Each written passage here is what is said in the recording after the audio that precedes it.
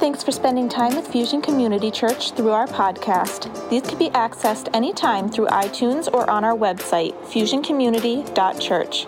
We hope you enjoy today's message from Pastor Andrew Fetter. Well, Ephesians chapter 6, verse 10 says this, a final word. That's how the Apostle Paul begins the last section of the letter that he wrote to the 200 plus meeting locations around the ancient city of Ephesus. That's how many possible locations or congregations are represented in this ancient city that scholars and historians tell us about. In the first century of the church's existence, there was this kind of informal, organic connection between Jesus followers in the known world, especially over specific regions or ancient cities. And when we think of the letters of the New Testament, we often think of them being written to a specific church. And we think of church like us gathered here, belonging to a kind of a banner on the side of the building, Fusion Community Church or whatever. But it was really letters written to a region of collective different churches with different lay people who were leading those churches and shepherding those people. Some of the people Paul knew personally, but only some of them. The vast majority had come to faith more recently than when he was there and he left Ephesus. You could call these 200 plus different little house churches that were meeting around the city of Ephesus, you could call them micro churches. And every letter that Paul wrote to these micro churches, it was kind of like a written sermon that he prepared specifically for the people that were a part of these many different house congregations in and around this ancient city. Scholars tell us it's hard to really estimate exactly what the population would have been in the city of Ephesus at the time of Paul writing of this letter. Some say 50,000, some say 100,000, some say more. But that gives you a scope of just the concentration of people in and around Ephesus to have 200 plus different meeting locations for congregations. And so these letters would be written, and it would be written to a person in a specific microchurch. They would receive it, they would kind of share it with their house church, then they would take it down the street and around the corner, and they would pass it off to someone else who would share Paul's letter to the house church that was gathered there. And then that microchurch would take it and they'd pass it on to somebody else. And so if it was read once a day, and there's over 200 locations, they're reading this letter over the course of more than 6 months. And if they read it one day and then a couple days later another church gathered, this could have been over a year until the letter of Paul completely circulates around. Now think about for a moment how different their experience of going to church was than ours. Just the very simple difference of having a parking lot with lined spots that you would drive into. In our modern day, you're pulling into somebody's driveway to go to church. Going to church, when they left their house to go to church, in their day, they were walking down their street and maybe turning a corner, maybe not, maybe just walking across the street to a neighbor's house, and then they would go inside with 12 or 15 people who would commit to pray together, worship together, fellowship together, maybe read the letter of Paul that day, maybe turn their attention to one of the scriptures in the Old Testament, maybe reflecting on a story of the life of Jesus, or something that's happening in the church as a whole during the period of time in the book of Acts. What if right now your only definition of the church was the handful of people that came and hang out with you in your house on a Sunday morning? Or maybe not even Sunday morning, maybe it's a Tuesday night because Sunday morning doesn't work for your schedule. What if that was going to church for you? Sitting on your couch, drinking your coffee, opening your refrigerator to get a snack. Well, of course, something interesting is happening because there's so many people that are experiencing that idea of gathering together as the church over the course of this last year. All of us have experienced it in some way, shape, or form. And something interesting has been happening in our culture over the last few years that just kind of went to a new level during this period of isolation and quarantine. And it's been true as you look at the statistics in the annual report. More people are a part of our worship gatherings out there than meet in here on average throughout the course of this last year. That there are more gathering, and the exposure of the ministry here from Fusion, people gathering around TV screens, cell phones, computers, laptops, as their own micro-church to a greater degree in mass numbers than those of us that meet here in this room on a week-to-week basis. And so even for those of you that are kind of in your own micro-church, the only question that I would have for you in regards to the book of Acts and what we see at the time of the book of Ephesus, the letter being written from Paul to churches there, has there been invitations for neighbors to come and join you in your micro-church? Over this last year, we know on average, somewhere around, we can track it with a lot of specificity, somewhere around 150 individual devices are connecting live to our worship gatherings for many, many minutes at a time. They're hanging out with us for a little bit. That doesn't mean that 150 are connected for the entire time, but let's be honest, not all of you focus for the entire time either. That's why you have Facebook on your phone and your mind drifts as mine does. That's one of the biggest benefits of getting to be up here delivering a message is my mind can't drift or it's exposed like it is right now. This isn't anything in my notes, right? So somewhere around 150 individual devices are being exposed to our live gatherings while they're happening on Sunday mornings, which mathematics tell us and statistics can tell us pretty accurately. Somewhere around an average of 246 people are connecting, leaning in for the conversation, leaning in for worship, leaning in for prayer, leaning in for teaching on Sunday mornings from out there somewhere, different states across the country, even at times different countries. Now, you look at the delayed and on-demand stats, and those are much higher, and those are much harder to track because it's not within this period of time where we're meeting together live. It's different, but the exposure and opportunities that we have to share the gospel, both in this space and through cyberspace, are greater than they've ever been before. Paul was doing all he could at his time to reach people with the gospel. We know at the beginning of Ephesus, what's he doing? He's chained to the ground in a filthy, dirty dungeon, and he's writing a letter. It's all he could do. He's writing a letter that 2,000 years later, we're reflecting on slowly, a chapter a week. Paul's pouring his life, his ministry, his writings into the spread of these microchurches, into the health and development and growth of disciples. And this same idea of a web of interconnected house churches is one that's been gaining steam in our country over the last few years. It's really ramped up during COVID in large part because internet connectivity keeps us connected even though we can be in different places, linking us together remotely. Now, 2,000 years ago, the Apostle Paul didn't know what a live stream was. He didn't know what a computer or smartphone was. I mean, the word Android wasn't even in their vocabulary yet. They had no idea. The only thing he would have been familiar with are Windows and an Apple. But it wasn't anything related to what Windows are what he looked out of and apples were what he ate, right? He had no other definition for those words except for that. So today is kind of the final word as he starts, a final word. This is the final word on this 6-week journey through the book of Ephesians. It's his closing of this letter that he's written to these 200 plus churches that are meeting. And it's a final word reflection for us on this year that has been, that some of us are so ready to move past and get beyond. But I think we're compelled for a moment with the God of the universe who is in authority. We're compelled to pause and reflect and honestly admit, okay, God, you've been doing things during this time you could only do by allowing to what happened what you've allowed to happen. Now, this series has talked about 6 different shifts we need to make to live this made for more life Jesus promised in John 10. The first is shifting away from more effort, trying harder, doing more, to more Jesus in our lives, more focus on the Savior, the Redeemer, the Son of God. The second shift is from seeing ourselves as volunteers, with just a couple little things that we can do, but not really that great, to seeing ourselves as a masterpiece in the hands of God, designed specifically and uniquely for a purpose with a masterpiece mission. The third shift deals with motivation for why we do what we do, moving away from being driven by guilt or obligation and moving into the realm that Jesus models for us, where everything he did is for love. The fourth shift is moving from climbing ladders, hierarchies, trying to scale the ladder, trying to get more success, to recognizing that what we've been called to is build bridges to one another, to see that we're missionaries, we're storytellers, telling people what God's done in our lives. And last week we looked at a shift from more programming in our lives, more things to do. It's not just about filling a schedule. It's about the things we're already doing, the places we already are, seeing that when we're there, it's our mission field. And the mission field is defined not by a piece of geography, but by the sphere of people in the circle God has already opened the door to for us. So today we talk about this last shift number 6. Now you could look at these first 5 things. They're up there on the screen, right here beside me. All these 5 things, you can kind of see them there.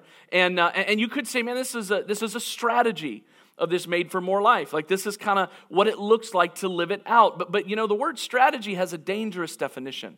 Let me define it for you. It says a plan of action designed to achieve a major goal. Now, if you're a goal-setting kind of person, you're just like, yeah, I like strategies, right? If you like sports, or if you like history, like you love reading in history about these moments where maybe it's the formation of our nation or it's about wars, and you just love, the strategy of war and combat and how somebody won and what led to somebody lose. If you love business, there's different business strategies of companies that have made changes when the culture's changed and they've just gone to a whole nother stratosphere. Others like Blockbuster couldn't make the change and now there's only one of them left in the country. Like all those kinds of things. And at first you could say, man, strategy is great. We can look at these 5 things and say, God's given us this grand strategy to experience this more and better life He's promised. That if we do these 5 things as best we can, we'll experience that made for more life.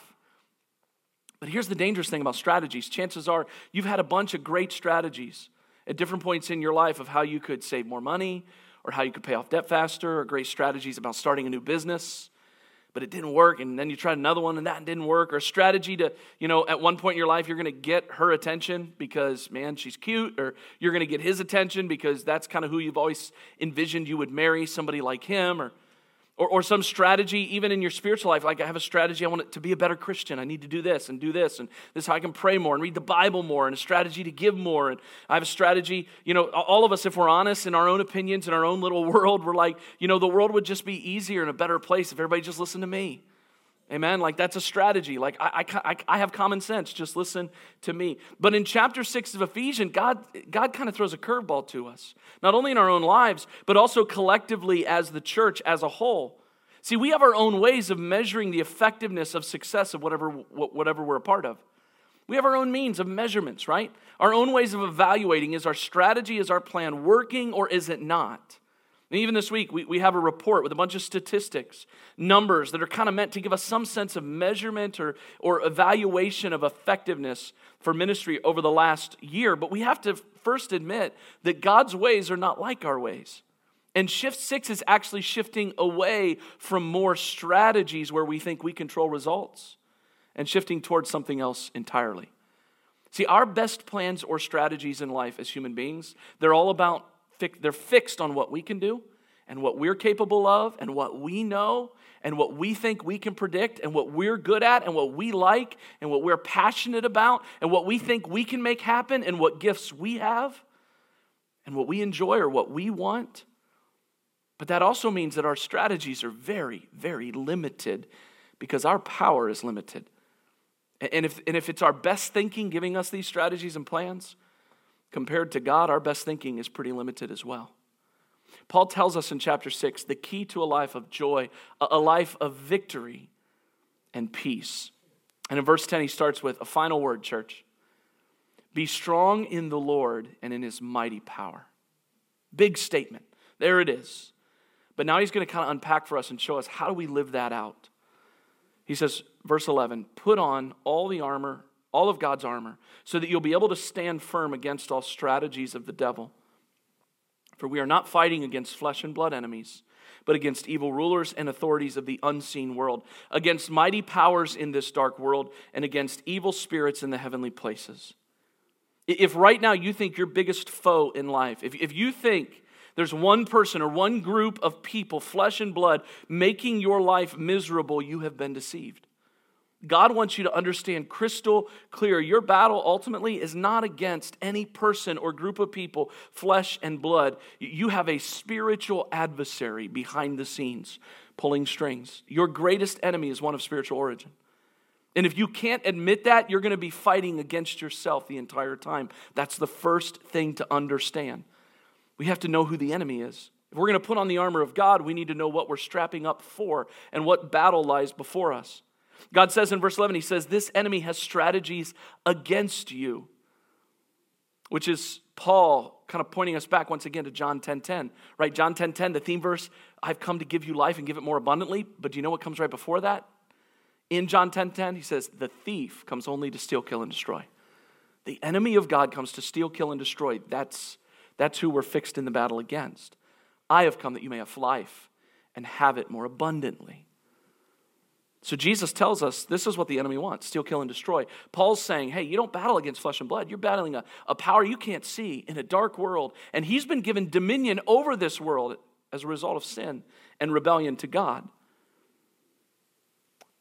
But Paul's also saying in the rest of this text, he says, but God in his goodness has also made way a path of victory where we can stand firm against these strategies of the enemy. And we can stand in the strength of God, in his power, through walking closer and closer with him. In a way, the byproduct of these first 5 shifts leads to the 6th one, right? Shifting to focus more on Jesus and his rescue of us. Shifting to see that we're a masterpiece in his hands. Shifting to allow our motivation to be one driven by love for God and love for others, especially those who aren't like us. Shifting to be more aware of who we are as a missionary, a storyteller of the great rescue mission of God for us. And shifting to look that everywhere I already am is a mission field and God has placed me there on purpose. All of these 5 adjustments lead us to the 6th one in how we, and there are changes in how we think of ourselves and how we look at the world around us. And then ultimately, number 6 is the one we have to do. It's after we know who we are and what God's called us to and who he is in us, then we can be given a command of what to do. Put on the armor of God. What's the do? Shift from more strategies to more surrender. We don't have the control of the outcomes. Only God does. So we surrender to him and his will. Surrendering is yielding to God's timing, to his way, to his will. It's looking at what's happening right in front of us that we wish we could change. A circumstance you're in, a situation that our church is in, a context of our culture that we're not big enough or powerful enough to alter in a second, and saying, you know what, God, if I was you, I would do things a lot differently. But I'm glad I'm not you because then I'd screw it up even worse than it is. And this shift can be described this way. It's a shift of execution. A shift of execution. It's where I cease trying to execute my strategy, and instead, I'm not thinking about what I need, what I want to do. I'm going to execute my ego before a holy God. It's not about me. I'm going to surrender. It's not about me. And this is a unique idea to Christianity. If anybody ever tries to tell you that all world religions are the same, kindly tell them they're clueless. Christianity tells us, the understanding we have of the gospel in the New Testament tells us that we'll never measure up. Unless God comes, a perfect one, comes and dies in our place, we have no hope. Every other world religion says, hey, try to earn it. Do your best. May your good outweigh your bad. And then someday, just maybe, you'll do enough where you'll escape punishment for that. But you'll never really know. You'll never have peace. You'll never have security whether you've done enough. But see, in the New Testament, we know that none of us are good enough. None of us measure up. We're all selfish. Our only hope is to get to eternity with God on somebody else's ticket. That's God's grace given to us, because his wrath towards sin was carried into the grave by his one and only Son. But see, there's so many other differences with Christianity as well, between Christianity and other world religions. Other world religions say the burden of trying to prove you're good enough is all on you. It's on your power, your strength, your discipline, your fortitude, your grit. You have to try in your own strength. You have to try hard to be good with everything you've got, to be kind, to be forgiving, and hopefully in the end it'll work out. But you'll never really know in this life. Did you do enough good? Christianity doesn't say that. Following Jesus in faith brings with it the promise that we actually are given his Spirit and his power to live this life. The same Spirit that gave Jesus power over impossible things is placed within us so we can live out with the same impossible scenario before us. The victory's already been accomplished. Jesus says you can't live the life required to have access to God. You're hopeless. You're desperate. You're helpless. So I'm going to come and die, and I'm going to give my life up for you. All you have to do is say yes and receive my life for you, receive my forgiveness, and I'll place my Spirit inside of you for those who believe, and with my Spirit comes my power, and you'll be able to live this life I've modeled for you in my Son. Surrendering is the only path to victory. Shift number 6 is a shift away from strategy, a shift away from trying to deceive ourselves to think we have control over outcomes. Well, if I do this and I do this and I do this and we do it in this amount of time and we go here and we're in front of these people, then boom, we can accomplish it. And so easy in our human productivity obsession, we get caught up in that. Well, if we just do this and do this and do this, and that'll ultimately equal this, as if it's like easy mathematics. More surrender is moving away from control. It's letting go. It's more trust, not in our abilities to manipulate things. It's more trust in our Savior. And it seems counterintuitive, doesn't it? That when we want to win, we surrender. That the way to win is to give up. I mean, It doesn't work in sports. Like in the last few moments of a hockey game, I'm not a huge hockey fan, but in the last few moments, if you're down 1 goal, what do? You pull your goalie and you leave the net completely exposed so you can put one more person on the ice. And there's been so many hockey games where some guy just kind of kicks the puck out of their end and it just glides across and ends up in the goal because there's nobody there to defend it. Like surrendering the goalie is not a great plan for the entirety of a hockey game. It's a last-ditch effort because you're desperate and you're helpless.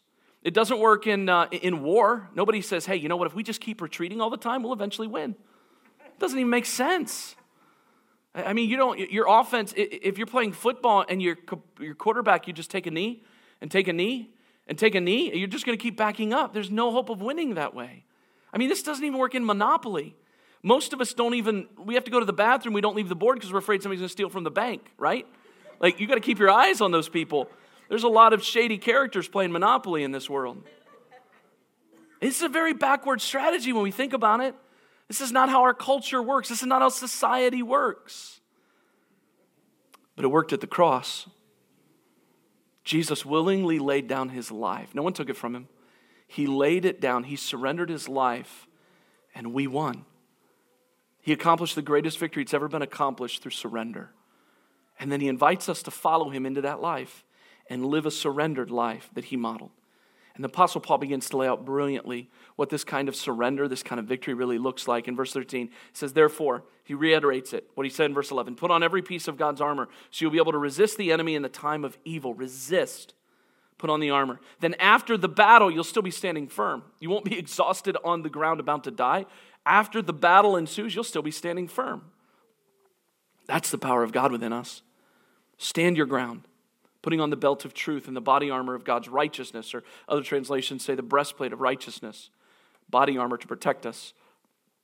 For shoes, put on the piece that comes from the good news so that you'll be fully prepared. In addition to all these, hold up the shield of faith to stop the fiery arrows of the devil. Put on salvation as your helmet. Take the sword of the Spirit, which is the word of God. Pray in the Spirit at all times and on every occasion. Stay alert and be persistent in your prayers for all believers everywhere. And pray for me too, Paul says.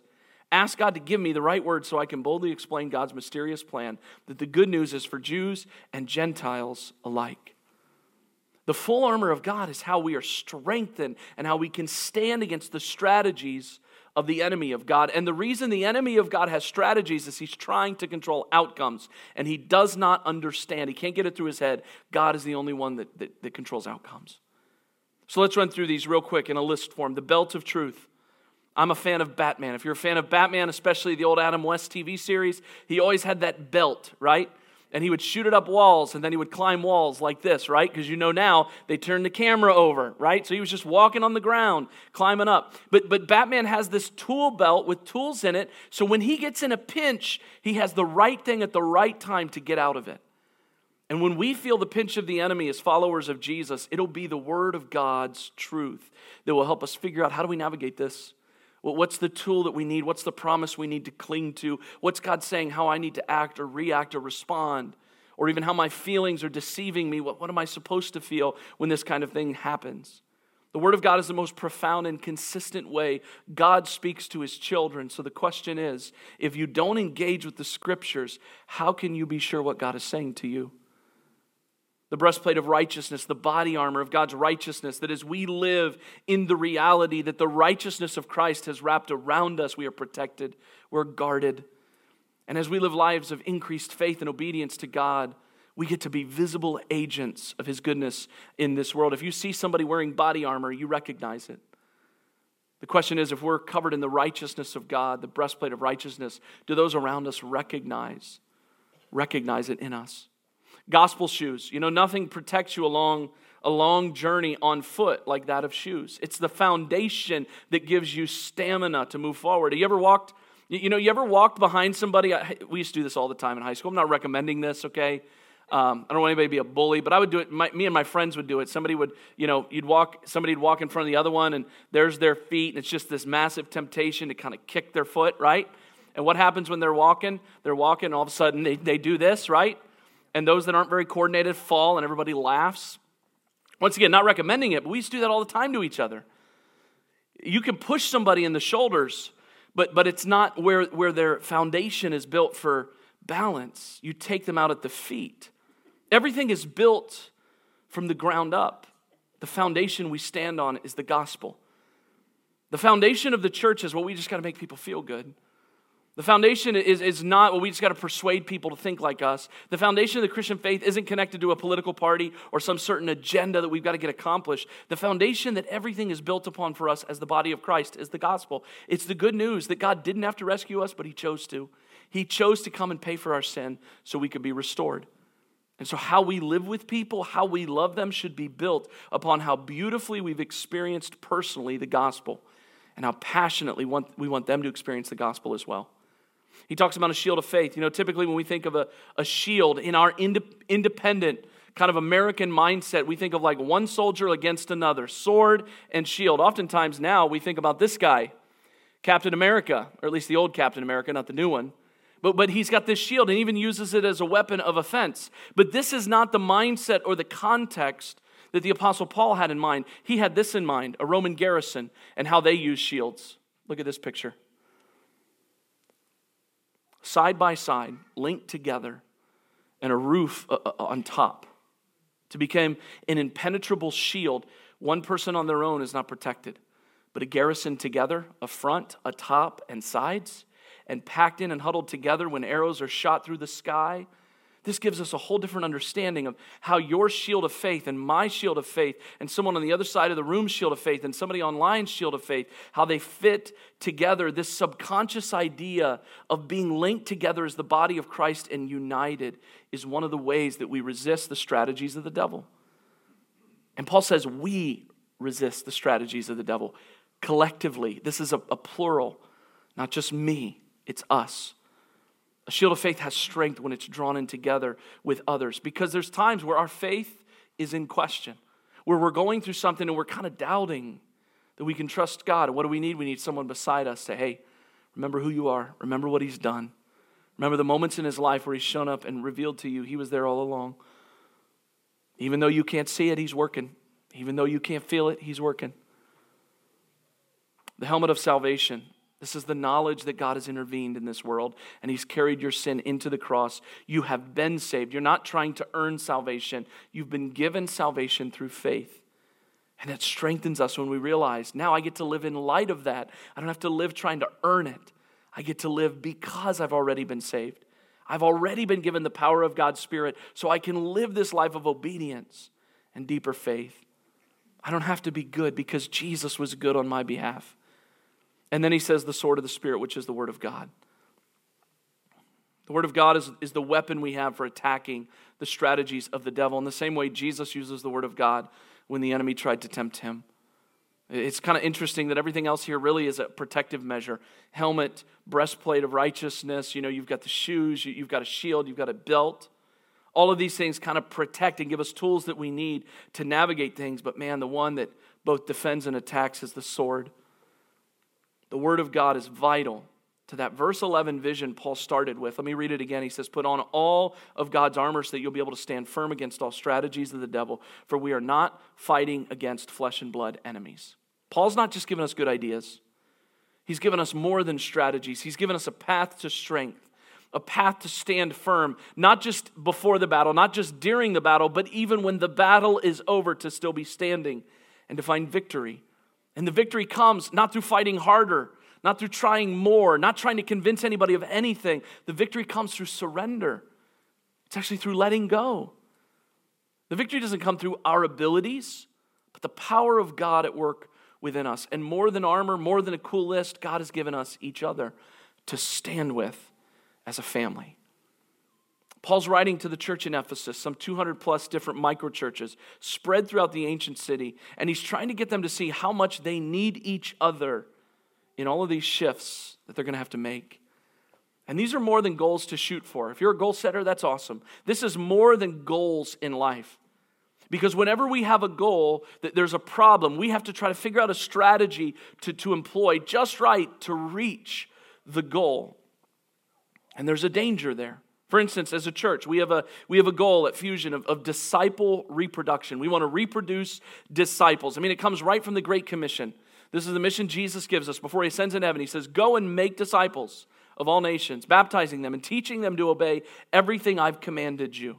It's pretty clear, pretty simple. We are called to make disciples, not make converts. Conversion is a part of the process of discipleship, but to be lifelong, growing and deepening our faith in Jesus and in our obedience to him. Teach them to obey.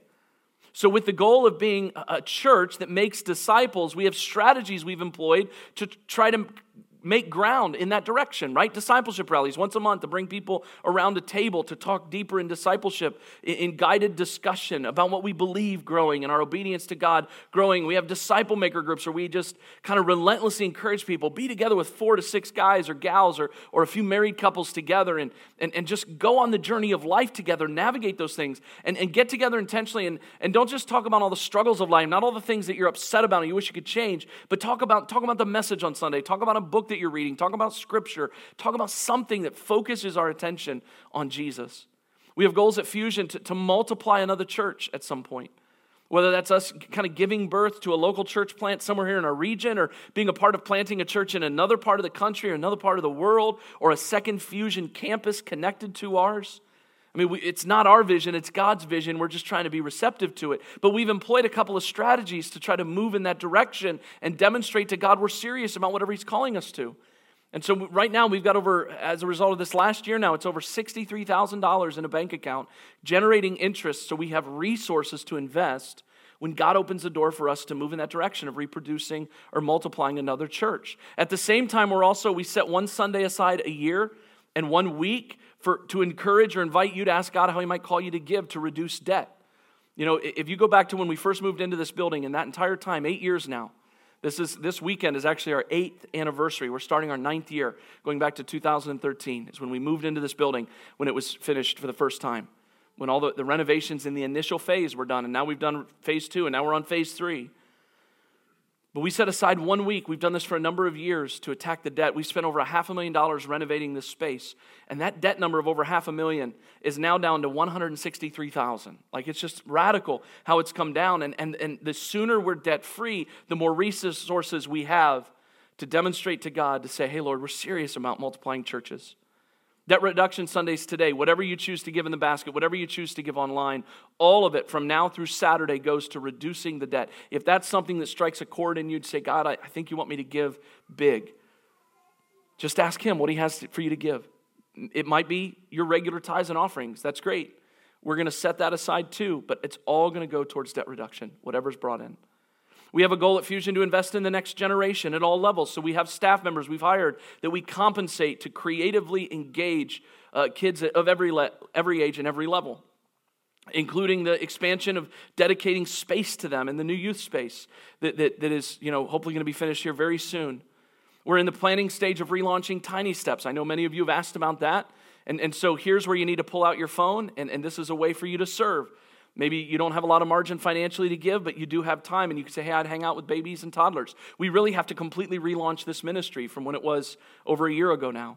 And so if you'd say, I'm willing to serve one worship gathering a month to kick this off again and hang out with some babies or toddlers, then you can go on the homepage of your app, and it says right there, sign up, say, I'm willing to be a part of Tiny Steps to help it kick back off. So we have a lot of goals, a lot of things. We have a goal in our church where one of our core values, we talk about all the time, one of the kind of the philosophies we believe, one of our assumptions is that the gospel never changes, but we must constantly change the way we present the gospel because our culture continues to change. And we've got to find effective ways to communicate the gospel in ways that people receive it. And so on Saturday, June 19th, there's a one-day conference called The Future of the Church. And we're going to be in this room. It's free. Anybody can be a part of it. You just got to sign up on the app. It's under events. You'll see it there on the website under events. And it's just going to be, it's like late morning to like 3 or 4 o'clock in the afternoon. We're going to bring down the big screen, and we're just going to have conversations about what does the future of the church look like in the wake of COVID? What is God saying to other leaders around the country? And then there's going to be time for discussion around tables for us to say, hey, I wonder what God's vision is for us. So we can have goals like this that we set for the next 5 or 10 years, and we hope to see God do some amazing things. And goals are good because they help us identify steps that we need to take to move in that direction. But if we ever start to believe that our strategies are going to accomplish anything, we've lost sight of who owns the church. It's not us. Great plans and strategies will not accomplish the mission God has given us. It is only by surrender to the Father, Son, and Holy Spirit that will bring about the favor and blessing of God on us. At the core of following Jesus is a commitment to surrender our lives, to surrender our thoughts, to surrender our emotions, to surrender our will and our plans, and surrender the outcome to trust in His hands. We don't control outcomes. We don't create results. We don't change the world because we didn't create the world. Only our God can change the world. But He has given us authority to influence it, to influence the circle of people, that relationships you have, and for someone near you to influence their circle, someone else to influence their circle, and then collectively, God has given us an incredible amount of influence. The question is, are we using it to bring Him glory or to bring glory to someone or something else? We can have a grand strategy of how we want to reach the world for Christ, how we want other people we care about to be in heaven, but it's not our strategies that are going to rescue them. It's only by surrendering to our Heavenly Father.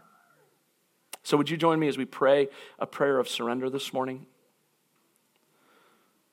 Lord Jesus, we worship and celebrate what You've done over the last year in the life of our church.